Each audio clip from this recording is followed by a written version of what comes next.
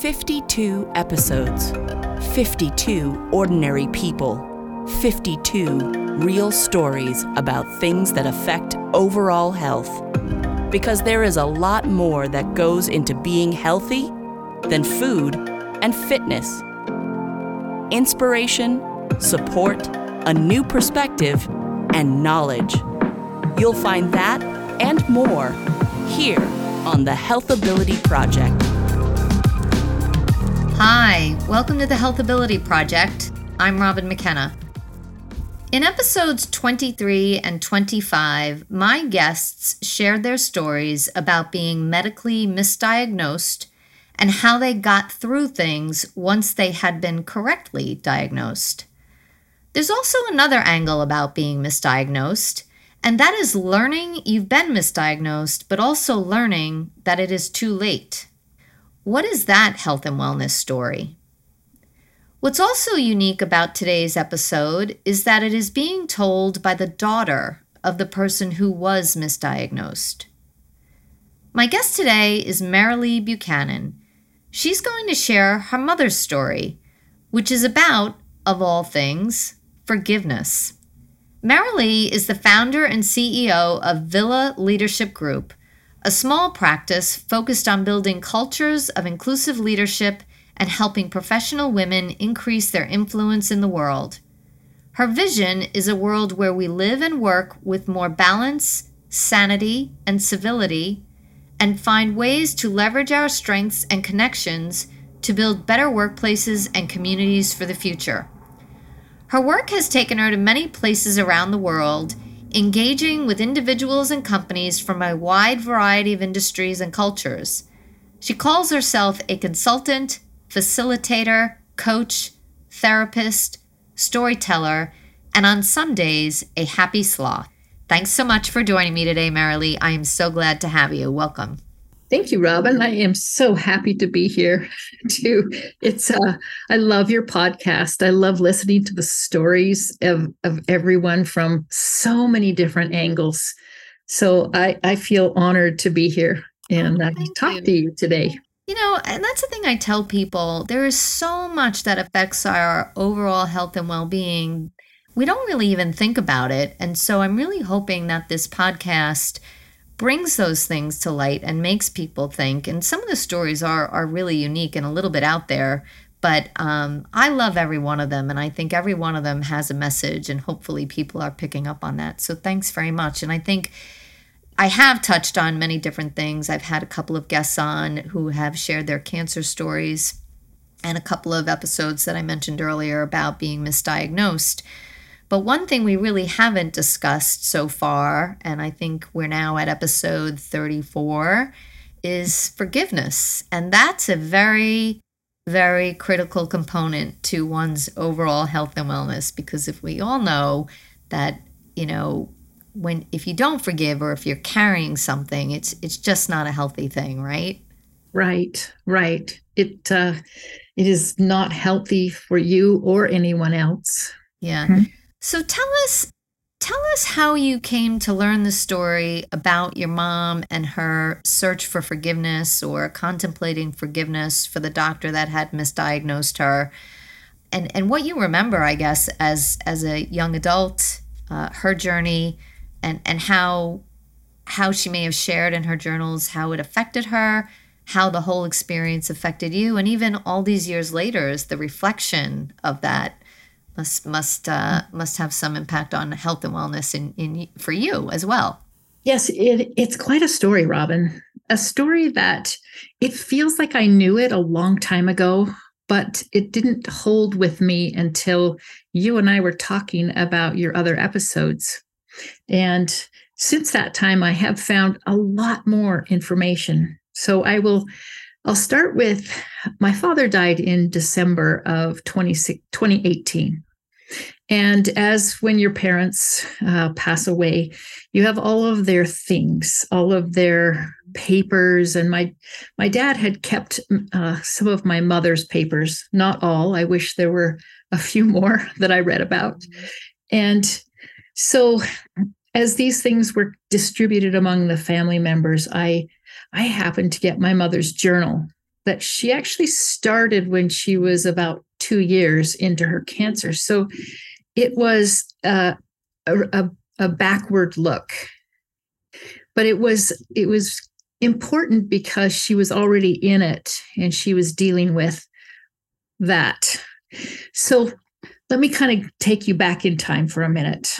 So it is March of 1973. So this is a long time ago. And if you think about, what healthcare and what we knew about cancer then was a lot less than we know now. Mm-hmm. So my mother had been apparently trying to lose some weight. She'd had 6 children, and many of them were close together, like 18 or 17 months apart. I was jammed in. I was the 5th of 6. And so she decided to go to Weight Watchers, and she went to Weight Watchers, and she was on a steady weight loss. And in March of 73, she started to notice some changes in her right breast. It was sagging. It looked like it was inflamed. So knowing what she did, about early detection, she quickly went to her doctor. And she went to her doctor, and I will tell you, this is not his real name. I've renamed him Dr. Goodfellow. Okay. And thank you. So she went in, and they actually ended up doing a biopsy. He sent her to the hospital, and they did a biopsy. The biopsy came back and said, "Oh, nothing to worry about." And so a few months later, she kept going back, and she went to another doctor at the same clinic, Dr. Jackson. And every time she went in, they said, "It's nothing, not to worry. Don't worry, don't worry." So over all these months, and she'd gone back and she'd gone back. So she went back again in January of 74. So almost a year had gone by. Okay. Right. And Dr. Jackson said, "I believe this is dermatitis." So what my mother had was called inflammatory breast cancer. And inflammatory is different. It's only accounts for like between 1% and 5% of breast cancers, but it's a very aggressive form of cancer. And what it does is it blocks the lymph nodes that help the breast drain. And women will get an inflammation that often looks like a rash or a very hot sensation in their breast. And it can be misdiagnosed as mastitis or dermatitis. So following that, she took my sister to the dermatologist in August, a few months later. So all these months have gone by, and the dermatologist said, "No, this is not dermatitis. This is breast cancer." So right away, they had her in, and they did exploratory surgery and did a radical mastectomy. And then they discovered the cancer was also in her lymph nodes. And then she went straight into chemotherapy and radiation. How old was your mother at the time? She would have been 47. Okay. How old were you at the time? I was 15. Okay, so you remember your mother not feeling well or wondering what the heck this is, and maybe being concerned about all of it not going away. Concerned, but not really aware. My parents were quite closed about the whole thing. We knew my mother was ill. We knew she had cancer. We knew she was getting treatments, but they always put on like this very optimistic face. Mm-hmm. She was very upbeat as much as she could be. The chemotherapy would make her very sick. Mm-hmm. And so she would have to stay in bed quite a lot. But I was a teenager, and teenagers, you run your own lives. The only thing that, I shouldn't say the only thing, one thing was that I had to look after my little brother. He was 9 at the time. And I also, when I got my driver's license when I was 16, my dad asked me not to get a job that summer so I could drive my mother to her treatments. I'm sure that must have been just horrifying for her to have to, her, brand new driver drive her when she was feeling so sick. Yeah. Yeah. So it must have been hard on your dad too to have to ask you to do that. Oh, I think so. There were, 4 of us left at home. my older siblings had gotten married, moved out. And so we took care of each other, but that's the culture that we grew up in, a very, very kind of looking after other people type of culture. So it wasn't really anything that was drastically different. That was kind of just the way we were. So one thing I will step back and tell you that I had forgotten this, but my dad wrote these family history books, for lack of a better word. They're done on an old computer in WordPerfect. Do you remember WordPerfect? Barely. I think it's why I don't like computers to this day. And so he wrote my mother's story in 1996. Wow. Where he took from her calendars, her journals, and his memory. He has quite a good memory. And so he had detailed all of her life, as well as her illness and how she was through it. So anyway, after my father died, I came into having my mother's journal. And then I really read her story, and that's where the feelings came from. All right. The feelings of, wow, this was something. So knowing that she had gone back and forth to these different doctors, in May of 1976. So she died in August of 76, but that was when she started looking back. And I'm going to actually read to you what she wrote about that time, if you're okay with that. Sure, right. That would be great. She said, I knew that early detection was the only hope for a cure in breast cancer. The weight of this was so heavy on my shoulders.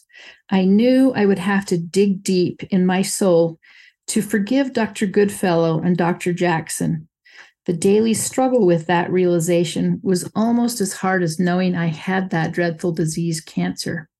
And then she goes on to talk about how hard it was for her she'd always been the person who would look after other people. And she had looked after my grandfather for many years. He lived with us, and she was the youngest of her siblings. And so she was always taking care, whether it was her mother-in-law or her father. And my grandfather died in July of 1974. So it was a month later that now she is here struggling for her life, having a very difficult time kind of reconciling this. Do you remember if your mother seemed angry or upset? Or, I mean, clearly you said that they were very hush-hush about it, but did you ever notice her behavior? I remember feeling like she was scared. And there was a piece in there that I also hadn't put together. So this must have been in 1975. My uncle was kind of following her health concerns. And he said he'd heard about this doctor in Greece who was curing cancer. And thought, when they kind of checked it out, had heard these really good things that he was doing. You can look it up now. It's in all of the disproven cancer treatments. But this doctor was a microbiologist. His name was Dr. Alivizatos. My dad couldn't even remember in his journal what the doctor's name was, but I just Googled Greek cancer cure. So apparently he would take these blood tests, and he could see from the blood test how much cancer you had. And he would give these daily injections of this secret serum. He was shut down by the Greek Medical Association a couple of times, but he would always get his license back and start working again. So my uncle sponsored my mom to go out there. She went out for about 6 weeks in July, August of 1975. And she had these treatments. And she was amazingly better when she came home. She was like a different person. Wow. For 2 weeks. All right. And she had been there with a number of other people. And what I remember is watching her clip the obituaries out of the paper of the other people who were there. And I remember her being very scared And because, they were desperate for some kind of cure. Sure. So when she wrote this about, having to dig deep for forgiveness, that included all of that. So apparently there was a guy a doctor who posed as a cancer patient. This was in 1979 because he wanted to find out what this serum was. And he was able to obtain a sample of it, brought it back and had it analyzed. He was from the University of Washington. And it was essentially niacin and water. Okay. And so the niacin would, because they were giving high doses of it, which is a B vitamin, would cause this kind of burning and skin flush. And it would make the people who were receiving it, feel like it was burning away the cancer. And so I don't know if what she experienced was a placebo effect, right? Yeah. Yeah. And so, part of me has to say that disappointment, because within 2 weeks after she got back, she could start to feel new cancers, and they discovered that it was in her bones and in her back and in her spine. And she was afraid to start chemotherapy because she felt like starting chemotherapy again would just ravage what maybe she had left. But she decided to go ahead with it, and it bought her probably another 6, maybe even close to a year, to keep doing that. Was she well enough during that time, or was she mostly, like, what was her quality of life like? It was mixed. There were times when she was up and around. She said in her journal, "It's my goal to stay on my feet as long as I can so I can take care of my family." Right. But there were times when she would have a really rough time, and she would have to stay in bed. So, when we talk about this forgiveness, and I've asked my siblings about what they remember. They were older. And so my mom, before she died, in the weeks before she died, she wrote each of us a letter, all right, about how much she loved us. And she wrote a family letter, all right. And I don't know who has the family letter. I don't know where it is. I recollect that on that she said, "I've come to terms with, that I will triumph, with this, whatever that looks like." Right.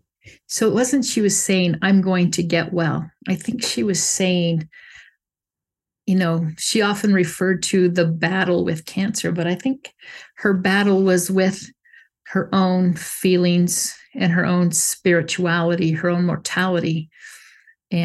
But she really came to peace with that. She knew she was going. She was always a planner. She wrote her own obituary, planned her own funeral. Wow. Kind of took care of things. Wow. It seems like her coming to peace with it, she came to peace with knowing that the outcome wasn't going to be defined by her. She was okay with that. Yes. And that's probably, that is what gave her peace. I believe so. I mean, I grew up in a very religious family. The family is, members of the Church of Jesus Christ of Latter-day Saints. And so it's a very spiritual focus where everything is in God's hands. All right. Many religions come from that same place. So for her, I believe that was a great comfort to her, and kind of always felt like, well, there's work on the other side that I must do. And so I'm being called home. And, as a kid, that seems like a good answer, right? Right. But I do remember in that summer when I had the realization, I was sitting in the car with my boyfriend at the time, and I said, "My mom's going to die." And he said, "No, she's not." And I said, "Yeah, she is." And she was in the hospital at that time. And I said, "She's not getting better." And he said, how can you give up hope?" And I just said, "It's not about hope. Mm. It's about not having control. Right. Giving up that sense of thinking you have control and wow. It's very insightful for a teenager. I don't think that I was very insightful at that time of my life. So I was thinking about this forgiveness thing, Robin, and I was thinking that forgiveness seems easier for some people than it does for others. Yes. Yes. And when you see families who've had tragedy or tragedy by at the hands of another person, all right, and there's a very deep sense of injustice. Mm. Some families or some people seem very quick to forgive, and some feel like, it seems like some can never really let it go, and then it does destroy us. Mm. And I can't say that I know what the difference is, but my husband and I have talked about this sometimes because we're both, we both have a therapist background, and we're both fascinated by our wiring. Mm-hmm. And so there's a place in the brain, you probably know this, the hippocampus, that stores our long-term memories, and they're solid, especially when they're emotional memories. That's why we can remember things that happened, years ago, or if we have dementia, we might be able to remember those things, but the working part of the brain up front isn't working. And he and I are very different. He can remember somebody who insulted him in the second grade. And I don't, like, something in my brain doesn't hold on to things very long. And I don't know what the difference is. Is it different in our wiring? Because I don't think I work hard at it. And so I have wondered, if my mother was like that, if she was more forgiving in general as a person. She was very open, loving, accepting. She was the kind of person that people sought to talk to because she was supportive and non-judgmental, as far as I knew. I mean, sometimes I felt judged for wearing certain things as a teenager. We've all been there on that one.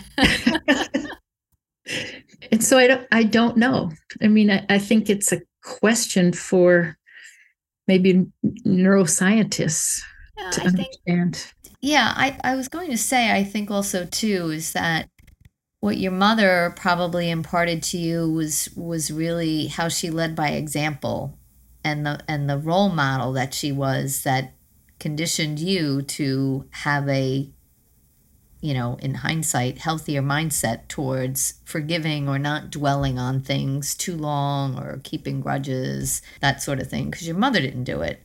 Maybe it's a combination of DNA and the examples that are set, right? The lessons that you're taught unofficially or informally. It could be that, very much so. But when I was reading over all of this again, it affected me very, very deeply, but not in a way of like I needed to forgive. I actually did this. I looked up these two doctors, and they both passed away. One passed away in 2018 and the other in 2014. Wow. So they were contemporaries with her and with my dad. Yeah. And I think they were friendly with each other.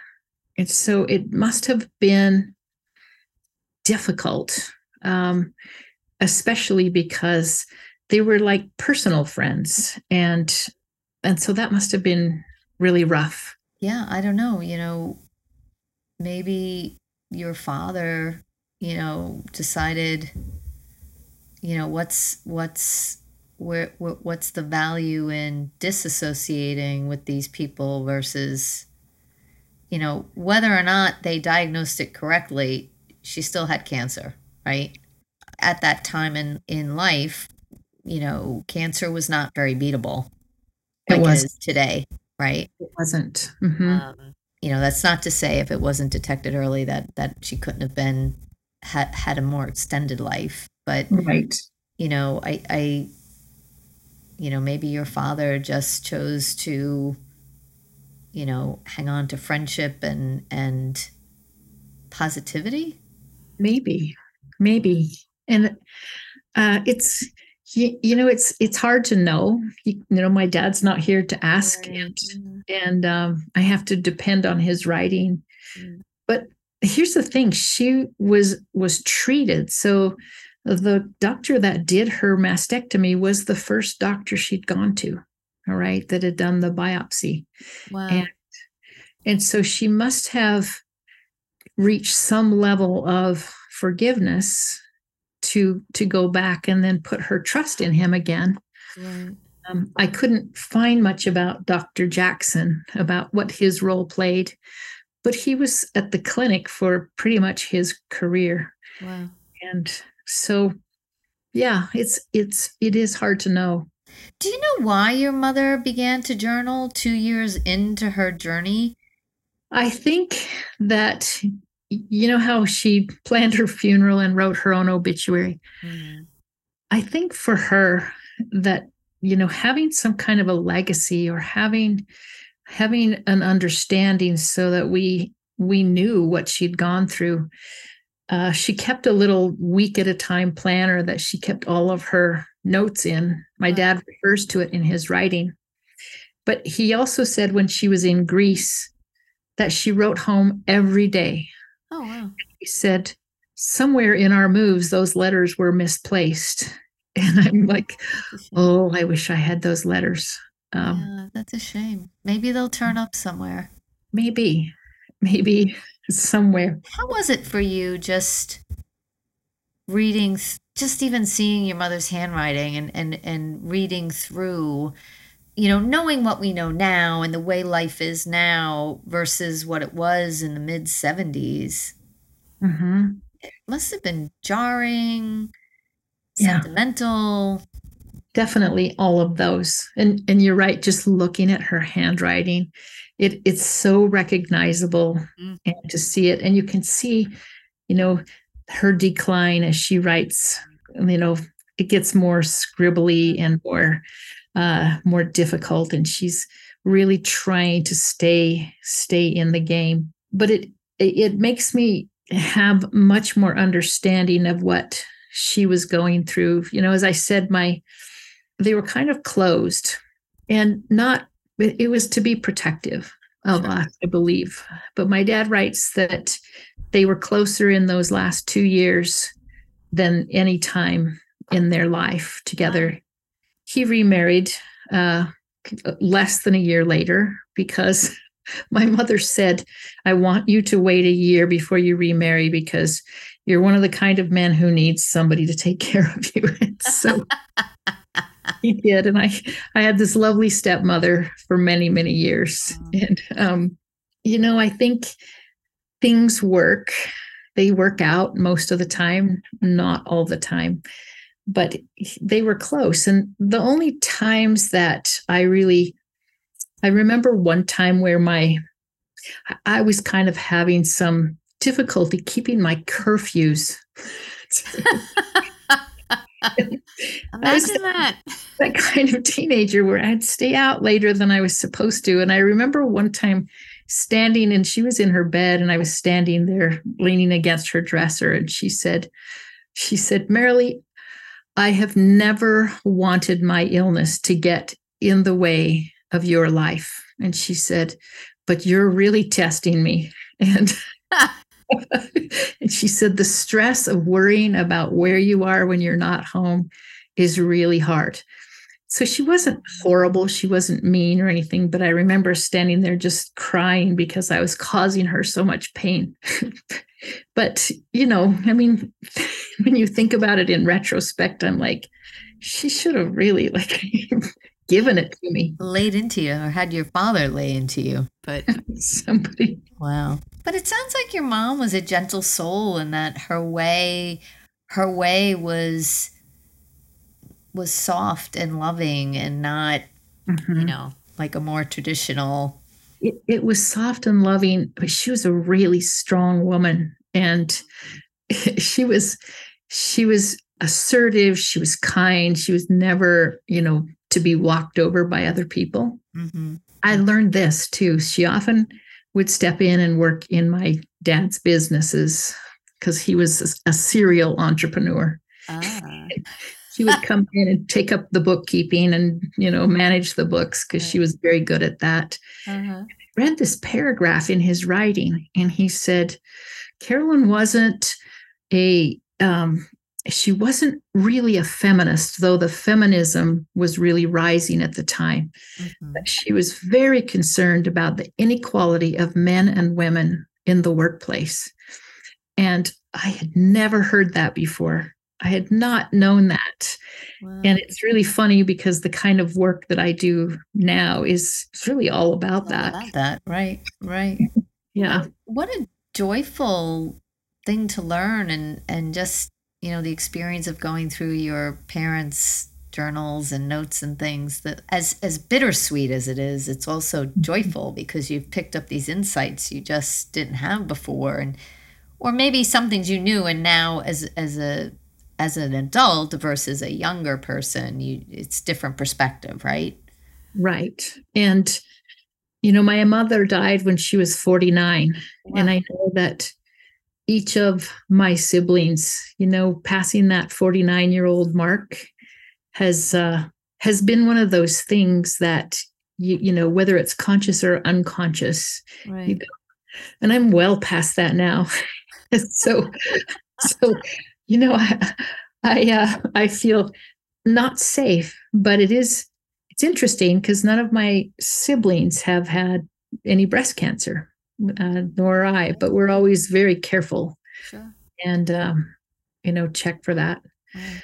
So, but it's a story, and, it's a part of me. It's a part of my family life. I get the sense that your mother really did opt for forgiveness, even though she said she really had to dig deep, because it was that forgiveness that gave her, it sounds like she wanted to be present more so than she wanted to dwell on the fact that maybe she was being cheated by this misdiagnosis, and she had a choice, and that's what she chose. And, it was a more healthy end of the journey than someone who may have clung to,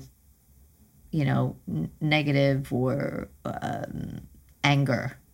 I think so. I think that it was an emotional roller coaster for her. Mm-hmm. But I believe the negative parts of that she kept private. She wrote in one part of her journal that she said that the neighbors and the friends aren't really coming around. This is while she was sick. Mm-hmm. And she said, I believe they're uncomfortable with, whether they should talk about my illness or not. And she said, so when they come, I start talking about it because I want them to feel at ease.